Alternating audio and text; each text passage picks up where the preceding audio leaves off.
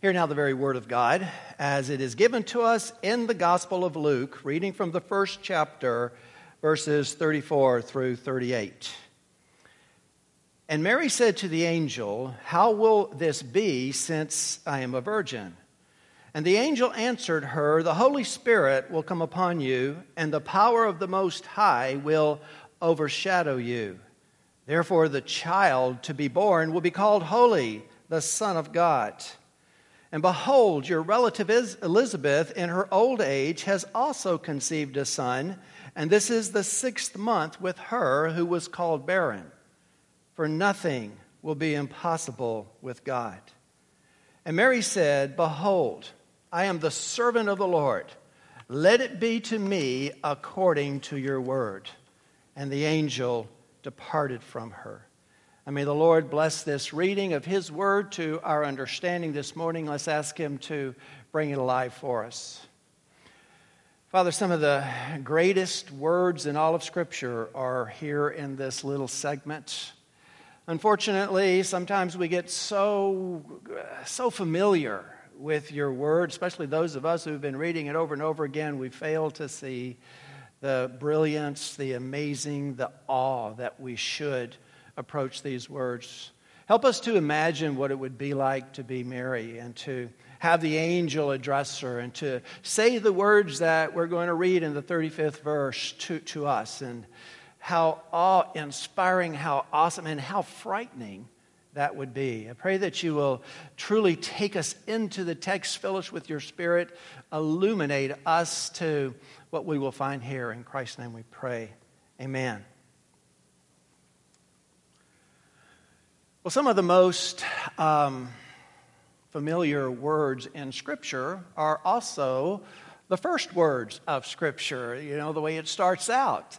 In the beginning, God created the heavens and the earth. And the earth was without form and void. And darkness was upon the face of the deep. And the Holy Spirit, or the Spirit of God, was hovering over the waters, over the face of the waters. Now, the word that is used for God there is Elohim. And that's a Hebrew word that refers to the Creator God, the omnipotent, all-powerful God who creates all that there is ex nihilo. That means out of nothing. John puts it this way in his prologue: "All things were made through Him, and without Him was not anything made that was made." He is the judge of the universe, the maker of the universe. But zeroing in now on His creation on the earth, we are told that the Holy Spirit was hovering over the waters, over the deep. Now, the world at this time was unordered. It was without form.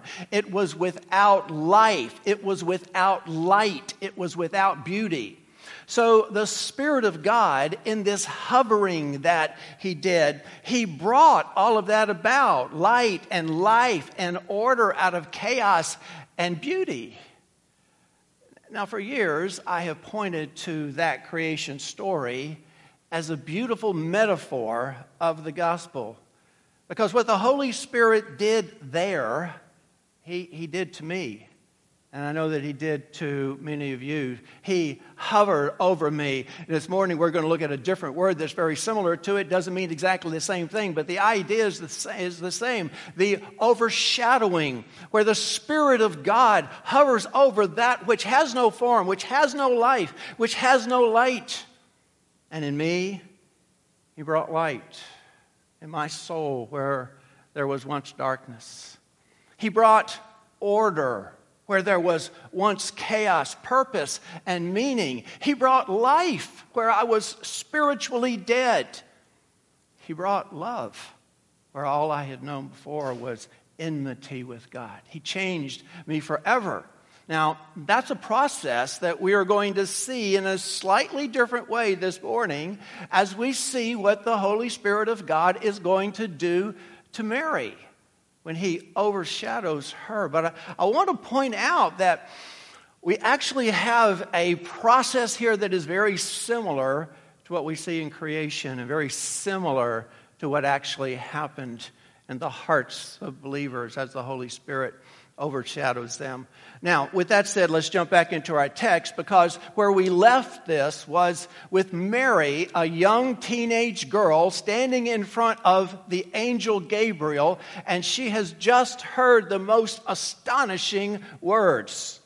Not only is she told that she's going to have a child, even though she's still a virgin, never has known a man, but that child is not going to just be any child. He's going to be great. He will be the Son of the Lord Most High, of El Elyon. He's going to be a king. He's going to sit on the throne of David. He's going to rule over the house of Jacob, the people of God, forever and ever and ever. So you can imagine why she's stunned. She is perplexed. She's terrified, actually, I think. But nonetheless, what we're going to see this morning is how she responds to the angel. But before we get there,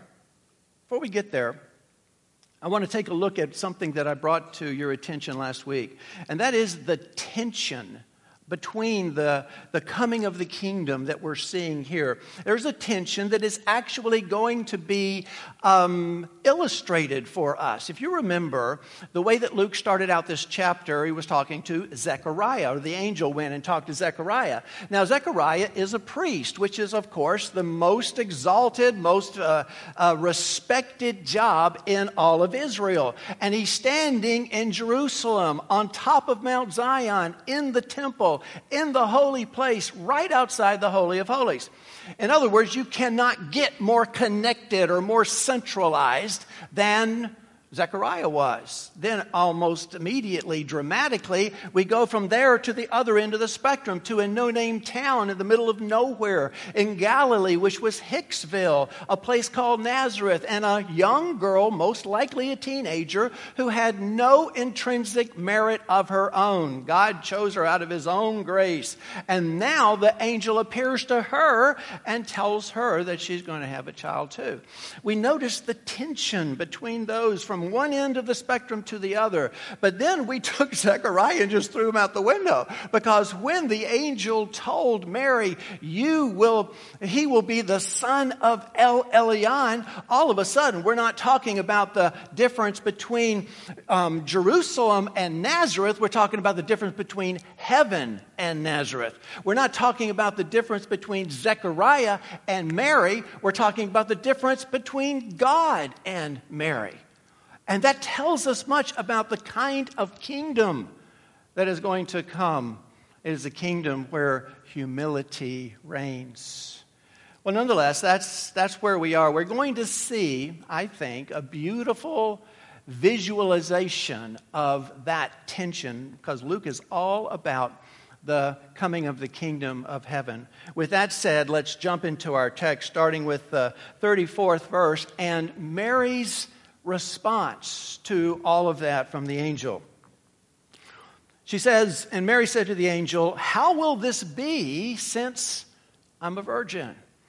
Now, if we were reading this all the way through, you might notice that that's very similar to the response that Zechariah gave, although there are some substantial differences in it. But as far as the form is concerned, Mary is responding almost exactly the way Zechariah did. First, there's a challenge. How will this be? How's this going to happen? I don't understand. I've never been with a man. And then that's followed up with that rationale. For I have known no man, is what it says in the literal text. I haven't had any reason to be pregnant. How's this going to be? Well, if you look back at Zechariah, when he said this, that's back in the 18th verse, we read, "And Zechariah said to the angel, 'How shall I know this? For I am an old man.'" Notice the same form exactly. A challenge and then a rationale. So some people say, wait a minute, that's not fair. How come Zechariah is getting punished for answering almost exactly the same way that Mary answered? Well, there's a major difference, and we discussed this difference a couple of weeks ago. And the difference is belief. Brothers and sisters, belief is central to what it means to be a Christian. It is central to this kingdom. And so therefore, Zechariah answered in unbelief. He basically said to the angel, I need a sign. I don't believe you. Show me how I'm going to know this. Well, Mary didn't answer that way. She didn't answer with an answer that was unbelieving. She wanted to know how it was going to happen because she lived in a world where virgins don't have babies. So we will see in the 38th verse that she's far from unbelief. She is believing. And so that's the difference between the answer that Mary gave and the answer with Zechariah. In fact, if you think about it, Mary actually has much more reason to not believe than did Zechariah. I mean, it's one thing for God to open the womb of a woman who has been barren all of her life and should be past the age of childbearing. It's one thing. I mean, that's happened on many times, many occasions. We know it happened with Sarah and with Hannah. We know that God has done this before. But to bring life out of a womb that's never known a man, to bring a child out of the womb of a virgin, that has never happened in the annals of history, and God has never done it in history since then. But there's another thing, another point. Actually, Calvin brings this out. The angel told her that your son is going to sit on the throne of David. Well, there hadn't been a king on David's throne for centuries. The current king is Herod the Great, and he's not even a Jew, much less a descendant of David. So she had many reasons not to believe in the angel, but she simply asked, how is this going to happen? And so the angel's going to tell her. And he's going to tell her in this 35th verse, which, brothers and sisters, is one of the great verses of Scripture. It teaches us so much about our Lord, teaches us so much about the relationship that we have with Him, the relationship that He has with the Father. Let's read it together. And the angel answered her, the Holy Spirit will come upon you, and the power of the Most High will overshadow you. Therefore, the child to be born will be called Holy, the Son of God. First thing that he says about this is that the Holy Spirit will come upon you. Now, we've talked an awful lot about what it means to be holy over the last couple of months. Actually, during the whole period of the holidays, we talked about the holiness of God. And so we know that to be holy means to be set apart. It means, in a human sense, to be sanctified, to be consecrated, to be set aside for God's purpose. In the sense of God, it means He is transcendent. He is set apart. He is greater and far above His creation. But I don't believe that's the way that holy is being referred to here. And in fact, I think it speaks more of the purity and the sinlessness of this child.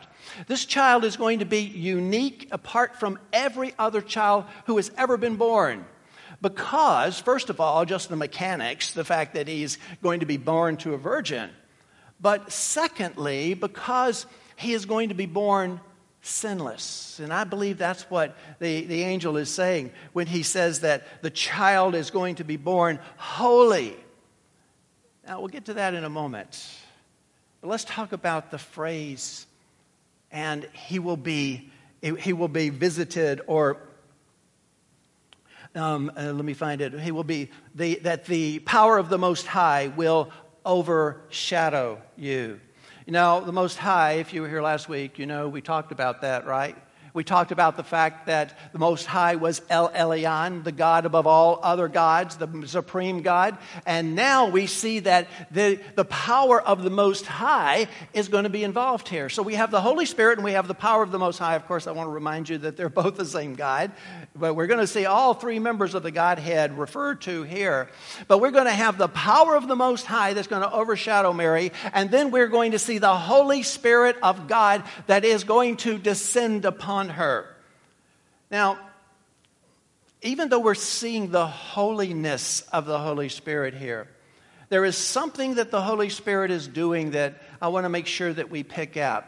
Because Calvin points this out. He says that the Holy Spirit is the power, the essence of God. He is the presence of God. We know that the Holy Spirit was the paraclete, the actual second paraclete, the helper that Jesus sent, the Father sent after Jesus went. So he is the power, the force, and the energy of God here on this earth. But I don't think we're talking about that right now. Because what we're talking about is what we opened up talking about. We're talking about creation. The Holy Spirit is going to descend upon this girl because he's going to create in her a child. He is going to place the child. He is going to make this child in her womb. And so the Holy Spirit in this sense is that creative spirit. And as I said earlier, this is why he's going to call the child holy. He will be called holy. Not just because he is set apart, but because of his sinlessness. David said in the 51st Psalm that every single one of us sin. There's not a single one of us that does not sin. He says, "Behold, I was brought forth in iniquity, and in sin did my mother conceive me." So there is a sinlessness that is going to occur in Jesus that has not occurred in any other human being who has ever been born. And all we have to do is to go into Scripture, and that is clearly stated for us. For our sake, he made him to be sin who knew no sin, so that in him we might become the righteousness of God. For it was indeed fitting, the writer of Hebrews says, that we should have such a high priest, holy, innocent, unstained, separated from sinners, and exalted above the heavens. Peter put it this way: the precious blood of Christ like that of a lamb without blemish or spot. So this holy child, even though he is set apart, he's going to be made, he's going to be created in a sinless state. We'll get to that a little further in a moment. Let's back up and talk about the power of El Elyon and exactly what that power means and how that power is manifest. Now, it says that the power of El Elyon, or God Most High, would overshadow her. Now, if you were paying attention back when we read the 91st Psalm, that's the word I wanted you to pick out of this text. Overshadow. It's a very interesting word. And it means different things as we trace it throughout Scripture. And the Old Testament, and when I say the Old Testament, we're talking about a Greek word here, so I'm talking about the Greek version of the Old Testament known as the Septuagint. But the Old Testament, Moses was overwhelmed many times by the overshadowing of the Spirit of God, Exodus 40. And Moses was not able to enter the tent of meeting because the cloud settled on it. That word settled is overshadowing. Settled upon it, and the glory of the Lord filled the tabernacle. We sang earlier about the glory of the Lord settling, coming, overshadowing the tabernacle when in Isaiah 6, Isaiah sees that great image. So in the one sense, the idea of overshadowed means it means the presence of God. But I want to make sure that you know that it's not just a static, lifeless presence. Because probably the most famous of the overshadowings is the Transfiguration. And Luke puts it this way: as he was saying these things, a cloud came and overshadowed them. And they were afraid as they entered the cloud. And a voice came out of the cloud saying, "This is my son, my chosen one. Listen to him." So we see that overshadowing. And if you want to visualize it as a cloud, that's okay. But we see that overshadowing has a personality. It has intelligence. It speaks. It's the presence of God enveloping, encompassing, overshadowing people. Sometimes it is protective, and that's what we read in the 91st Psalm. He will cover you with his pinions. Under his wings you will find refuge. His faithfulness is a shield and a buckler. So we see this word used in a variety of ways, but here, once again, it is used in the context of creation. It is the power of God that is enveloping, encompassing, overshadowing this girl so that in her womb a holy child will be created. A holy child that it's hidden from us. Actually, Calvin's the one who says that too. He says that if you really want to see this as the metaphor that it is, look at it also as sort of a veil that covers an amazing thing that God is doing. A veil that hides from human eyes something that even if we were to see it, we still wouldn't be able to understand it. And I'm not just talking about the mechanics of how Mary got pregnant. That's not the great mystery here. The great mystery is the nature of the child who is being created. Because not only will that person, that being, be a fully human being, but he will also be the Son of God Most High. He will have the power of that. There's a union. It's called the hypostatic union. And that is something that as much as we talk about it, we can never understand. How is it possible that God became man? How is it possible that the Spirit of God could humiliate himself and take on the attributes of a human being? That's the hypostatic union. And it is the most extraordinary thing that has ever happened in the history of babies. For this child to be both God and man. Now, I talked to you earlier about the tension. Remember that there's a tension between heaven and earth as the kingdom of heaven comes to earth. Well, you are visualizing it right here if you can visualize it in your mind. Now, if you want to see it as a cloud, that's fine. See it as a cloud because I don't think it was a cloud. I don't think Mary got enveloped by a cloud. But elsewhere when this word is used, there's a cloud that descends upon people. Imagine the cloud. The cloud is the theophany. It is the presence of God. It settles upon this girl and engulfs her and overshadows her and creates in her womb the God-man. Right then and there. That, brothers and sisters, is the tension of the kingdom of heaven coming to earth. Now, I'm not going to say that that is when the kingdom of heaven came to earth because I think it's a process. I think it includes the incarnation, the ministry of Christ, the death, burial, resurrection, ascension of Christ, all the way to Pentecost and into the church age. I think that's the coming of the kingdom of heaven. But this is surely the point that we get a beginning because this is the conception of a child who is holy, a child who will be righteous, a child who will never sin, a child who will go into his ministry and never sin once and go to the cross so that we might be declared righteous. He imputes his righteousness to us. The perfect sacrifice on the cross so that our sins might be forgiven. That has never happened, but that is the mystery that is going on as the kingdom of heaven comes to earth. Well, finally, the angel says he will be called, you can extend that, he will be called holy, the Son of God. Might as well have just said he will be called the Son of God. Now that phrase is used many times in Scripture. It is used in a variety of ways. Sometimes it even talks about human beings. Human beings sometimes are talked about as the sons of God. But here it is being talked about in a very restrictive way. It talks about the relationship within the Godhead between the first member and the second member. It talks about the filial relationship between the Son and the Father. It talks about the relationship that will be extended now to the Son who is being created in Mary's womb. But it talks about that relationship, the hypostatic union. And what is so amazing about that relationship is that it is both God and man. And Scripture points out both of those. If you stick around for the after church, we're actually going to go a little bit deeper into this. And there's a formula within the Nicene Creed, the Council of Nicaea, that goes like this. He is very God and very man.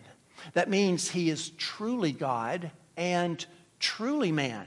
That means he is 100% God and 100% man. That's the mystery that's going on inside Mary's womb, and it started from conception.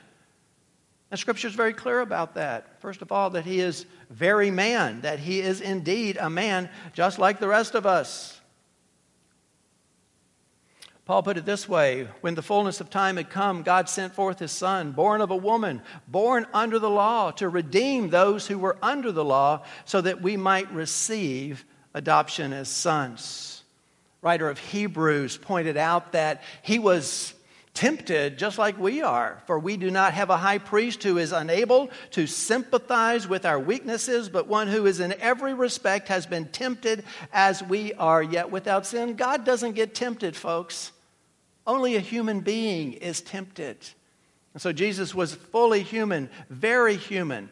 John 1, of course, we talk about that many times. And the Word, the Logos, that which was the essence and the mind and the wisdom of God, became flesh and dwelt among us. What an amazing concept, that this child is a man, a human being, but at the same time, he's very God. And once again, Scripture is extremely straightforward about that, doesn't cut any corners. Writer of Hebrews says, you know this, he's the radiance of God's glory, the very imprint of his nature. Paul says in Colossians that in him all the fullness of God was pleased to dwell. And then again, that verse that we've talked about over and over again from John, the first chapter, in the beginning was the Word, and the Word was with God, and the Word was God. So there's no question in Scripture telling us that Jesus, this child that is being born, was very God, 100% God, truly God. And it was known by pretty much everybody in those days. The believers knew it. John the Baptist said about Jesus, it said about Jesus, and I have seen and have borne witness that this is the Son of God. For goodness sakes, even the demons knew that Jesus was the Son of God. What have you to do with us? From Matthew 8, O Son of God, have you come here to torment us before the time? Isn't that a sad commentary? You read the statistics of the number of confessing evangelicals who say Jesus is not God? That the demons actually have a better understanding of who Christ is than almost half of the so-called Christian church these days. But nonetheless, he is very God, he is very man. That's what he means here when he says he will be called the Son of God. Now let's back up to that. I don't know if you remember, we've already been through that phrase, he will be called. We ran into it back when the angel said, and he will be called the Son of El Elyon. And the same thing applies here. He will be called holy. He will be called the Son of God. That doesn't mean that some human being someday is going to make it up and say, he is the Son of God. Let's worship him as such. And again, I just keep falling back on Calvin here, he makes this point very strongly that he will be called the Son of God because he always has been the Son of God. He's the eternal second member of the Godhead who has always been, and so therefore when he comes, he will be the Son of God. And what is so amazing is not that the divine nature of Christ will be the Son of God, because he has always been the Son of God. He is pre-existent. What is so amazing is that this flesh that is beginning to form in the womb of a teenage girl now will be called the Son of God, because there is a union between the two of them. Just as an aside, and I kind of mentioned it earlier, last week, Will asked a question when we were talking about, we had read Psalm 2. And when Psalm 2 says, you are my son, this day I have begotten you. Well, what does that mean? Well, we're going to revisit that in the after church this morning. There's an awful lot of that. And there's a lot of history that goes around how the church actually came to that understanding, clearly stated here in Scripture, but, people are very good at not understanding Scripture. So we'll look at that just a wee bit after in the after church. But let's go ahead and let's see what the angel continues to say to Mary, because he continues. He's actually going to give her a sign and a principle, or an example and a principle. And then first the example, we'll see what he says. Look there in the 36th verse. And behold, your relative Elizabeth, in her old age, has also conceived a son, and this is the 6th month with her who was called barren. Now, the way the angel states that, it kind of sounds to me that Mary didn't know that her relative was pregnant and was going to conceive a son. In fact, if you remember, Elizabeth hid herself for the first 5 months, and now in the 6th month, she was making it public. So I don't think Mary knew that her relative was pregnant, but she no doubt knew the situation. She knew that Elizabeth had been barren her whole life. And she knew that she was old and she was beyond the age of having babies. So what the angel is doing for Mary is saying, hey, listen, we've already done this. A miracle has already occurred. Your relative Elizabeth is pregnant. Isn't that ironic? Don't you love how ironic Scripture is? Zechariah is told he's going to have a son. He doesn't believe the angel, and so he says, show me a sign. And the angel says, because of that, you're not going to speak. He's been mute now for 6 months. Mary doesn't ask for a sign, believes, and he gives her a sign. I think there's a principle in there somewhere. I don't want to be too emphatic about this because people can run away with this, but I think there's a principle. A couple of weeks ago, we saw that there were consequences for unbelief. Talk about it a little bit later. Well, I think now we're seeing there are consequences for belief. In other words, Christianity is a religion founded upon belief. It is our faith. It is our trust. That means everything. That's how we enter the ranks of Christianity, is through our faith. God loves belief. He loves us to believe. He loves obedience. He loves humility. And Mary has exhibited all of those, as we'll see in a moment. So there are consequences for her belief, good consequences. But as we will see a little bit later on, there are also negative consequences that people suffer. Well, the angel, after he makes that statement about... By the way, something else I'm going to bring out in the after church that I'm not going to really go into here. What do you think is meant by relative? And how can these two women be relatives? Because we already know that Elizabeth and Zechariah both are from the house of Aaron. Now, we know that Joseph is from the house of David. Many scholars believe in the 3rd chapter genealogy, we'll get there, that Mary is also from the house of David. So if Mary is from the house of David and Elizabeth is from the house of Aaron, how can they be relatives? Well, we'll talk about that in the after church. It really isn't a difficult solution at all. But nonetheless, we're going to see the amazing statement of this virgin birth. Look what he says next. And behold, your relative Elizabeth in her old age has also conceived a son, and this is the 6th month with her who was called barren. For nothing will be impossible with God.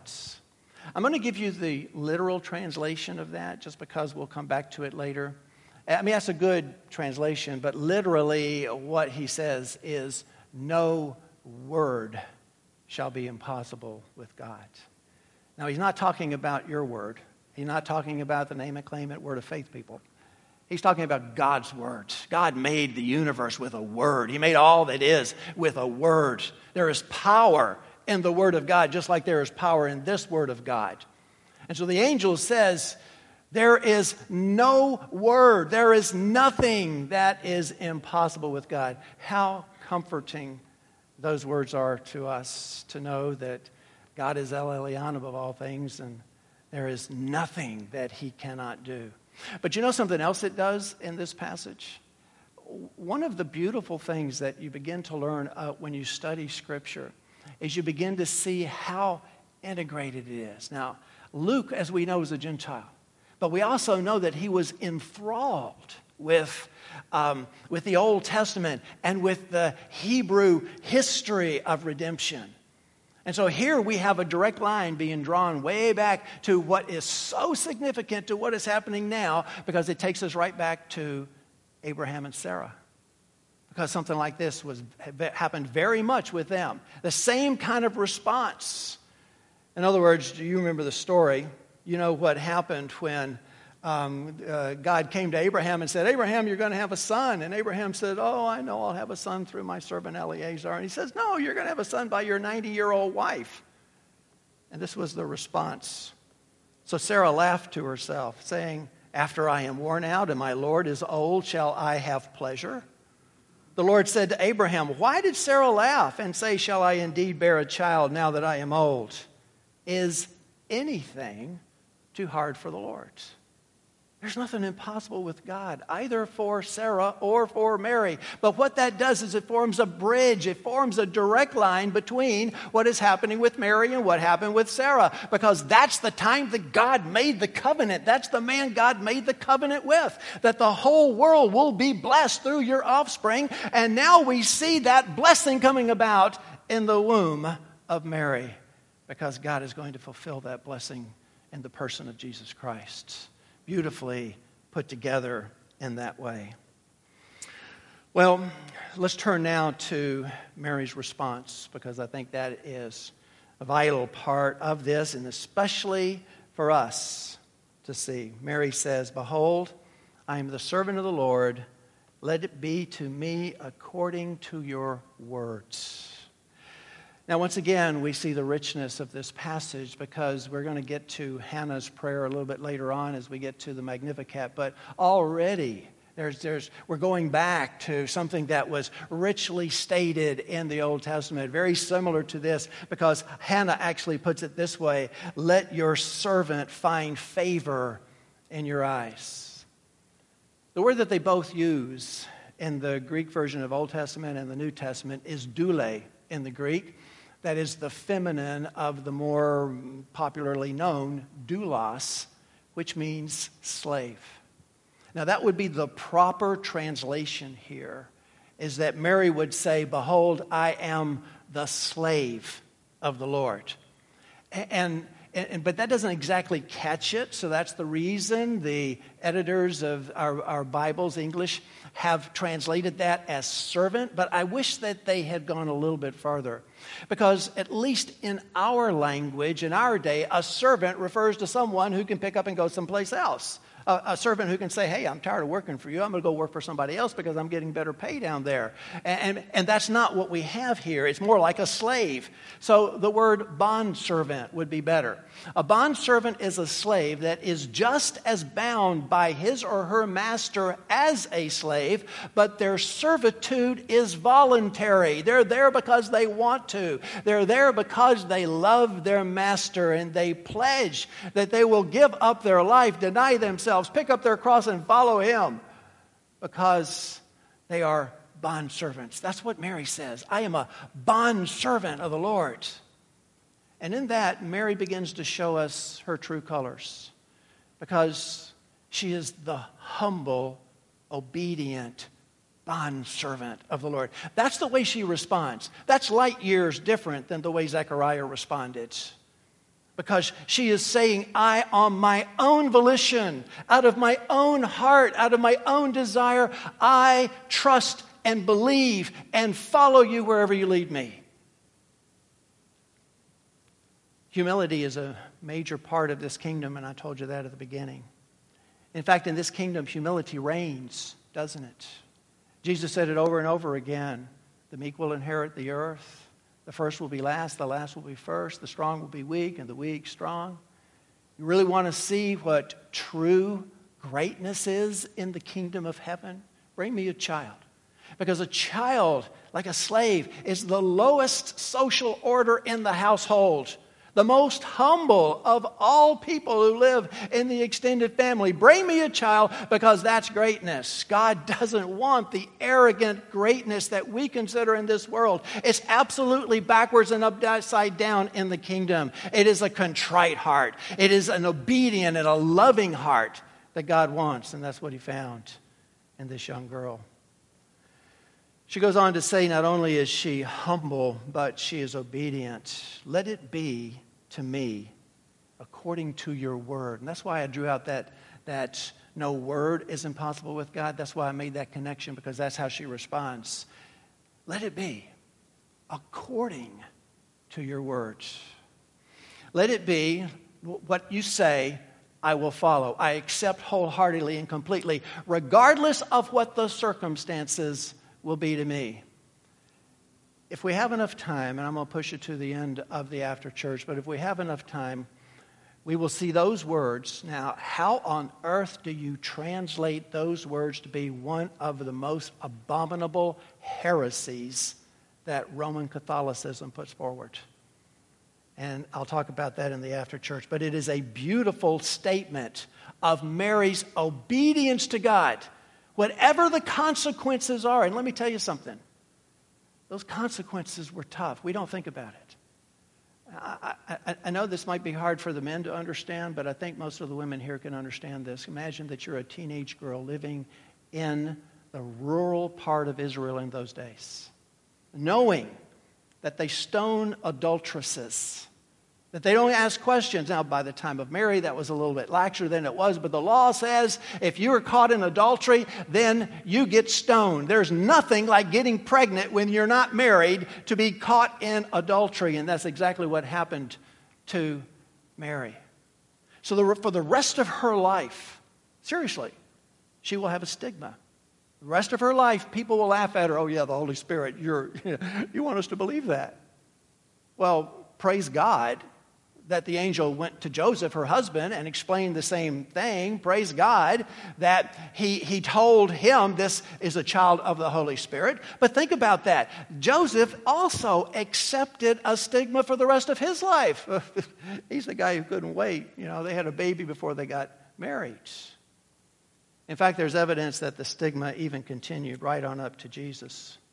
Remember in the 8th chapter of John when the Jews were contending with him and they said, we were not born of sexual immorality.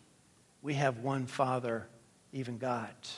They lash out at him, most probably making a slur upon the unknown aspects of his own birth. But you see, Mary took that, and this goes back to what I said earlier. There are consequences for belief. There are consequences for unbelief. The consequences of unbelief, well, let me tell you, Zechariah got off easy, and we talked about that, okay? So he spent 9 months where he couldn't speak. That's not a terrible consequence because he was a righteous man. He was a good man. God loved him, and he loved God. But the consequences of utter unbelief, the consequences of dying in your sins, the consequences of rejecting the free gift of eternal life that God has manufactured for you at great expense to himself, the consequences of that are horrible to even think about. But Jesus talked more about hell than anyone else did. And the reason he did that is because he didn't want you to go there. And you say, I don't believe in hell. Well, the fact that you don't believe in it doesn't wish it away. Because God says it without question in his word that there is such a place.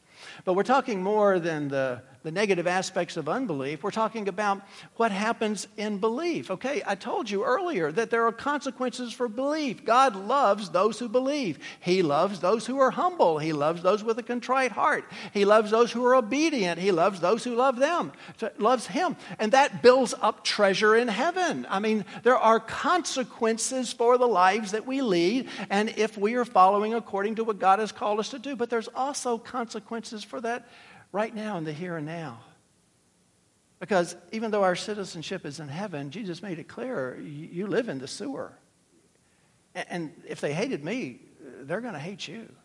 If they persecuted me, they're going to persecute you. Father, I have given them your word, and they will be hated because of that, because they are not of this world. The world will hate them.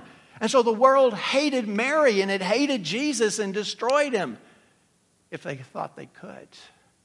And so there are consequences for belief, both good and bad.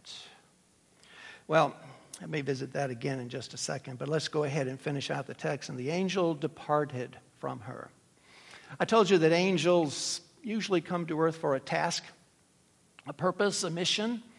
And when it's over, they don't go rummaging around and float around here on earth. They go back to heaven. And that seems to be the case, that they're sent with a specific task, and when the task is complete, they go back to heaven where they belong.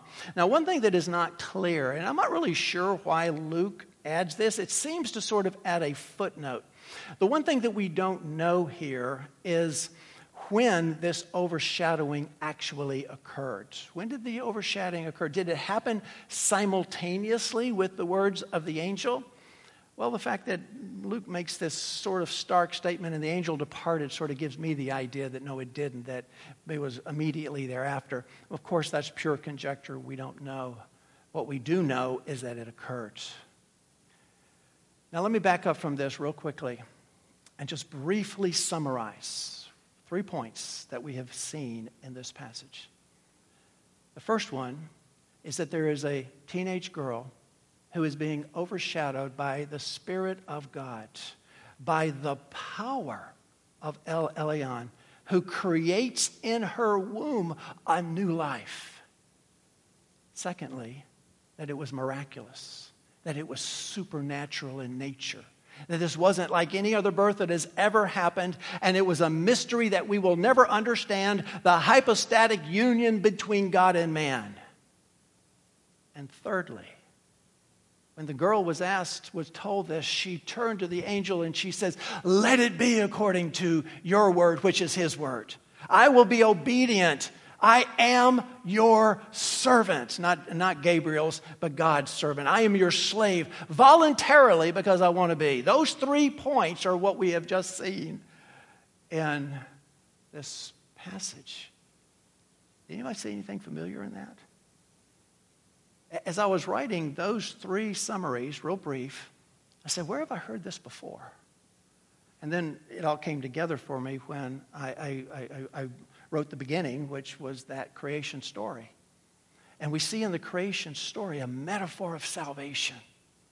And brothers and sisters, I know that Luke did not mean it this way. I'm not saying that Luke wrote it this way, but I see in here a metaphor for salvation. In fact, I see an overshadowing that occurs with each and every born-again Christian. Do you remember the conversation between Jesus and Nicodemus?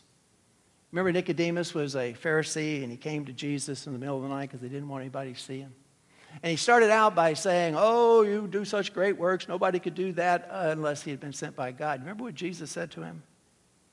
"Truly, truly, I say to you, unless one is born again, he cannot see the kingdom of heaven. Unless one is completely remade, unless there is a new heart that is created, you cannot see the kingdom of heaven." And you know what Nicodemus said? I mean, it's almost like taking Zechariah's answer and Mary's answer and putting them together. Because what he said in response, he said, "How can a man be born when he's old? Can he enter a second time into his mother's womb and be born?" Later on, he actually said this, "How can these things be?" That's exactly, almost word for word, what Mary said. And Jesus answered Nicodemus and he said, "Truly, truly, I say to you, unless one is born of water and the Spirit, he cannot enter the kingdom of God. That which is born of the flesh is flesh, and that which is born of the Spirit is spirit." You must be born again. There must be a brand new you, a new creation. That's what the overshadowing occurred. Now, of course, with Mary, it was physical, but with us, it is spiritual. John described it in the first chapter in his prologue when he says, "But to all who did receive him, who believed in his name, he gave the right to become children of God, who were born not of blood, nor of the will of the flesh, nor of the will of man, but of God." That's the overshadowing, folks. That's what happens to a true believer, a complete and total regeneration. Paul put it in such beautiful language to the Corinthians when he said, "And we all with unveiled face, beholding the glory of the Lord, are being transformed into the same image from one degree of glory to another, for this comes from the Lord, who is Spirit." And brothers and sisters, that's what happened to me. I was overshadowed. And he came upon me, and he took that old heart of stone that didn't know him, and he took it out, and he gave me a heart of flesh, just like we read earlier from Ezekiel. God speaking, I will give you a new heart and a new spirit I will put within you. And I will remove the heart of stone from your flesh and give you a heart of flesh.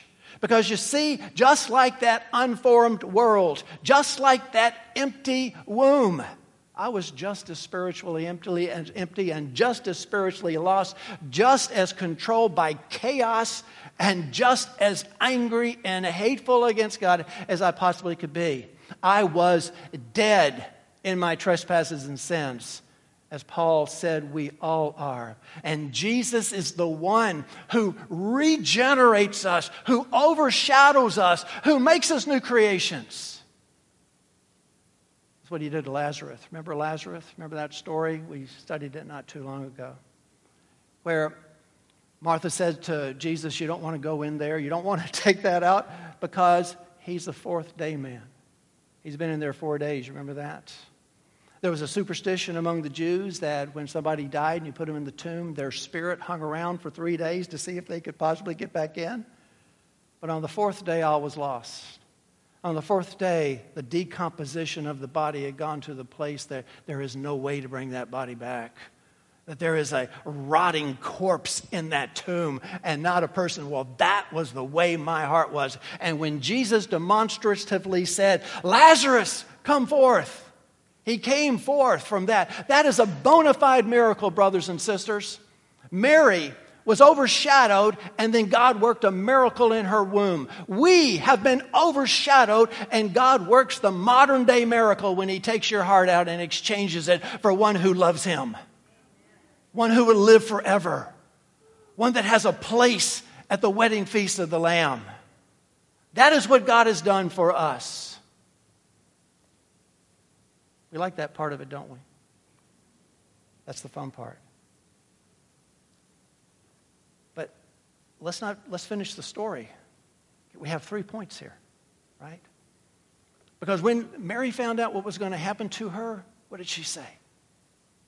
Behold, I am the servant of the Lord. Let it be to me according to your word. Brothers and sisters, we are staring radical discipleship right in the face. Humble, obedient servanthood. Jesus could not have put it more firmly, more clearly when he says, if you would follow me, pick up your cross, deny yourself, and follow me. Lose your identity. You are either mine or you are not. There's no middle ground here. In other words, you're either a doulos or a doule, a servant, a bondservant, or you're not. Brothers and sisters, that means, as James says, that there's obedience, there's humility, there's love, there's a desire to please, there's a desire for righteousness and holiness, that there's a desire to worship, that there is a desire to pour yourself into his word, that there is a desire for prayer, there is a desire to take the sacraments, there is a desire to bear fruit for the kingdom. And if you don't have that, my dear friend, you're not saved. And I know those are harsh words, and I know they're not very popular in this world. But the Holy Spirit of God, the power of El Elyon, does not descend upon a person and there's no change. It doesn't happen. There is a change in the heart that has been overshadowed by God.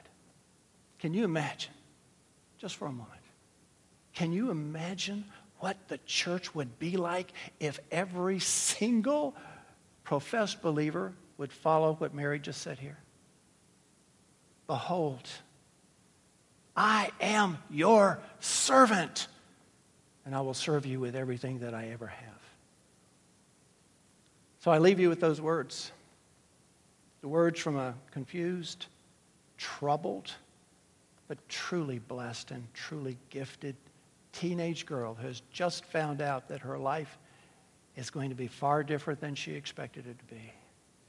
That she is going to be stigmatized, and she's going to watch her son murdered on a cross. She leaves you with these words. Behold, I am the servant of the Lord. Let it be to me according to your will or your word. Let's pray. Heavenly Father, I think we can all learn something from this girl. That's why it is so dangerous in these Reformed circles when we confront the Mariolatry of Roman Catholicism for us to throw the baby out with the bathwater. Because you have revealed in your word that there was an extended sense of discipleship, an extended sense of belief and trust and servanthood and humility. And we pray those for ourselves. We pray for faith because we know faith comes from you. We pray for humility and we pray for obedience, that we might truly act out our love in that powerful and necessary way. In Jesus' name we pray. Amen.